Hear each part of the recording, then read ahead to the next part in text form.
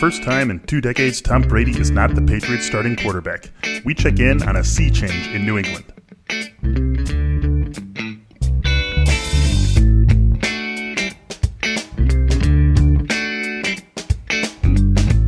Hello, everyone, and welcome into another episode of Fantasy Football in 15 here at The Athletic. I am Michael Beller, your host of Fantasy Football in 15, joined by Derek Van Riper. DVR, interesting team on tap here today. How you doing? Very interesting team. I'm doing well, and I'm just kind of curious to get a feel for what these 2020 Patriots might be like. I mean, for the first time in 2 decades, there's a change at quarterback. I mean, there's 1 year, of course, when Tom Brady got hurt in week 1, but there's a constant in New England that's missing, so lots to look at here. Yeah, one constant, of course, still there in Bill Belichick, but one huge change at the quarterback position. To talk about that and everything else going on with the Patriots, we bring on our managing editor of The Athletic Boston, Sean Leahy. Sean, how are you today? Good, guys. Thanks for having me. So any big signings that this team has made recently that have completely changed the outlook for 2020? Anything happened in the last, week or 10 days or so with this team? What has been the message since the Cam Newton signing happened? He's certainly a big name. In terms of how much it changes things for the Patriots, I think that's a huge question mark. I don't think he goes into camp as the presumptive starter. I don't think anything really changes yet with Jarrett Stidham, because the way the Patriots run things, I'm gonna sound like Bill Belichick here, but he usually says, well, we'll put them out there and see how they compete, and then we'll decide from there, right? I just we've seen this happen before. Albert Hainsworth, Torrey Holt, Chad Ochocinco, all they've brought in big name players before who then flame out. And that's not to say that that's what Cam Newton's going to do. He has the opportunity to come in and play really well. He's a former MVP, but I just wouldn't pencil him in as the guy yet in New England. Yeah, I think there's a perception outside of New England that Bill Belichick and the Patriots have the Midas touch, and everybody they bring in is just going to be amazing and a great value. It's easy to see how it could go right, though, with Cam Newton if he's healthy. It's amazing, though, too. You look at Brady versus Newton, very different quarterbacks. I mean, Brady's lack of mobility is incredible, and I think in situations when things were breaking down in the Patriots' offense last year, there wasn't much Brady could do about it. If Newton wins the job, he can take off, he can run, and he can be a really dangerous player in that aspect of the game. But how do you see Josh McDaniels tailoring an offense for Cam Newton? It seems like it'd be a lot of big changes from what this team has done in recent years. Well, we've never really seen it, right? I mean, they've had Tom Brady for 20 years, and as you just said, he doesn't run all that well, right? To put it mildly, and so we don't really know what Josh McDaniels can do here. We've started, did he do a little bit of get into a little bit of that, or at least dreamt a little bit of what that offense could be in Denver when he drafted Tim Tebow? Maybe, but he never really got a chance to make that work with Tebow. So that's kind of a big unknown for me. Stidham is not Cam Newton. His mobility is certainly better than Tom Brady. But I think, the Patriots have a chance here to hit the reset button on the whole offense. They've been doing things for 20 years because they worked and because they had a quarterback who was really good at it. But I think, whether it's Newton or Stidham, I think Bill Belichick and Josh McDaniels here have a chance to rewrite everything. And they drafted a couple of tight ends in Devin Asiasi and I'm blanking on the kid from Dalton Virginia Keene. Tech. Yeah, Dalton Keene, where they call him Rambo. They were missing that in a big way last year.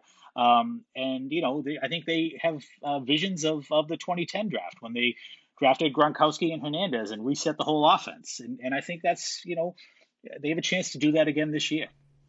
All right, I got to follow up here on the quarterback thing. Just one more question. Obviously, like Derek said, outside of Boston, there's not only a perception of the Midas touch, but a perception that this is definitely, without question, Cam Newton's job. You're making it sound like it's not quite that clear just yet. So is this really going to be a 50-50 pure competition akin to what we're going to see in Chicago with Mitch Trubisky and Nick Foles? Or is there at least maybe a thumb on the scale in Cam Newton's favor? I wouldn't say that at all. This is a guy who has not practiced one day with the Patriots, and to expect that he's going to come in and win the job, that's just not how the Patriots work. I mean, the Patriots, they will evaluate and look at who does the best job in camp, and they're going to have a different type of camp here. They didn't have any spring practices, but Jarrett Stidham's been in this offense for a year and a half, he's been with these guys for a year and a half, right? We just talked about how the offense may change. He's been there all year, all spring. They don't. The Patriots are not impressed by names; they're impressed by performance. And to say that Cam Newton has a leg up on anything on the starting job, I think is just not accurate. I think he very well could win the starting job, but he's not going into it, I don't think, with any favoritism in his back pocket there. And I think, our Patriots reporter, Jeff Howe, he reported when they signed Stidham that nothing has really changed with, he reported when they signed Newton that nothing's really changed with Stidham. They really like Stidham. So I think they see, this was a low cost. The price was right with Cam Newton, right? I think $1 million or something to cost them. So let's see what he can do, and if he wins the job, then that's a good situation for the Patriots. Sean, one area of consistency for this Patriots team is in the backfield. Sony Michel, James White kind of heading up the depth chart. Rex Burkhead still in tow. Damien Harris is still around. But with Michel and White in particular, do you see those guys kind of having a similar role where Michel gets 15-plus carries each week and James White's just heavily involved as a threat to catch passes out of the backfield? I think so. I mean, I think it was a goal for them last year to have Sony Michel catch more passes. I don't know if they achieved that quite as much as they wanted to going into the season, but those two guys have pretty clearly defined areas of expertise, and I don't see them deviating from that much. I'm interested to see what Damien Harris can contribute. I think Rex Burkhead is a guy, he just renegotiated his contract. He's a guy who probably is on the roster bubble. Especially as this is a team that needs salary cap space. But Damien Harris, he didn't get to do much last year. There's a lot of potential there. So that, the whole backfield could running backs that could be an area of strength for them. Damien Harris was a popular late-round dart in fantasy leagues last year. Have to imagine that is going to be the same here in 2020. Let's move out wide to the wide receivers. Actually, let's move out to the wide receivers, but maybe keep it in a little bit tight to the line. Julian Edelman, going to be business as usual, we expect, at least in terms of role. 153 targets for Edelman last year. Another very strong season for him, both in real life and fantasy terms.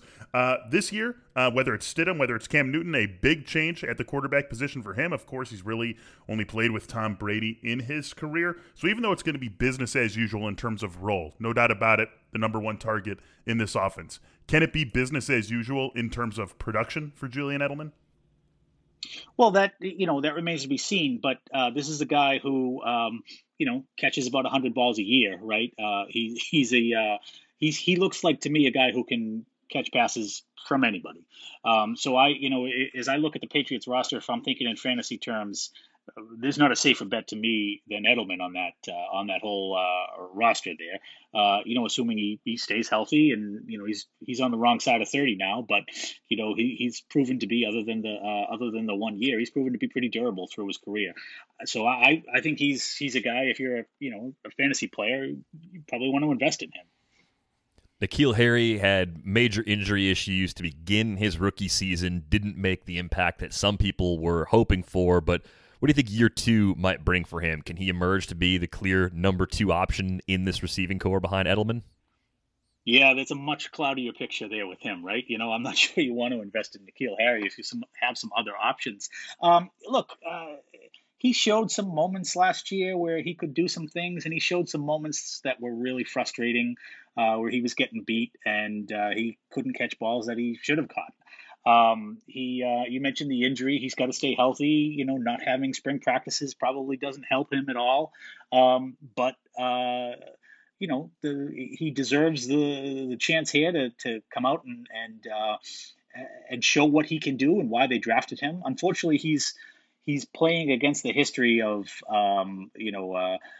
high round Patriots receiving draft picks that just don't work out. It's been a long time. I think Deion Branch was the last one they drafted in a first or second round that really validated the pick, and he was picked in 2002. So N'Keal Harry, it's buyer beware, and you kind of have to believe it when you see it. I want to talk about something a little bit broader with this team. Last year it didn't take a real football X's and O's genius to look and see that there was just not a lot of speed, not a lot of athleticism on the offense, and outside of the quarterback, they return basically the same group of players. How do they, specifically Josh McDaniels, probably deal with that deficiency? Yeah, the league is becoming faster, right? Speed receivers, and you could see that with the Patriots. They looked old and slow, and it kind of happened overnight almost, as they struggled to win games.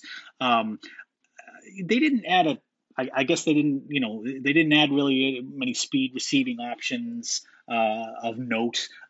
They did add the tight ends, who I think they hope to use to kind of change the dynamic of the offense a bit. But that remains to be seen. This is not the Los Angeles Rams and the Kansas City Chiefs. But the Patriots find a way to get things done. They have a 2-decade track record of that. Granted, it came with Tom Brady, but I think the Patriots, Bill Belichick, you don't want to count him out. I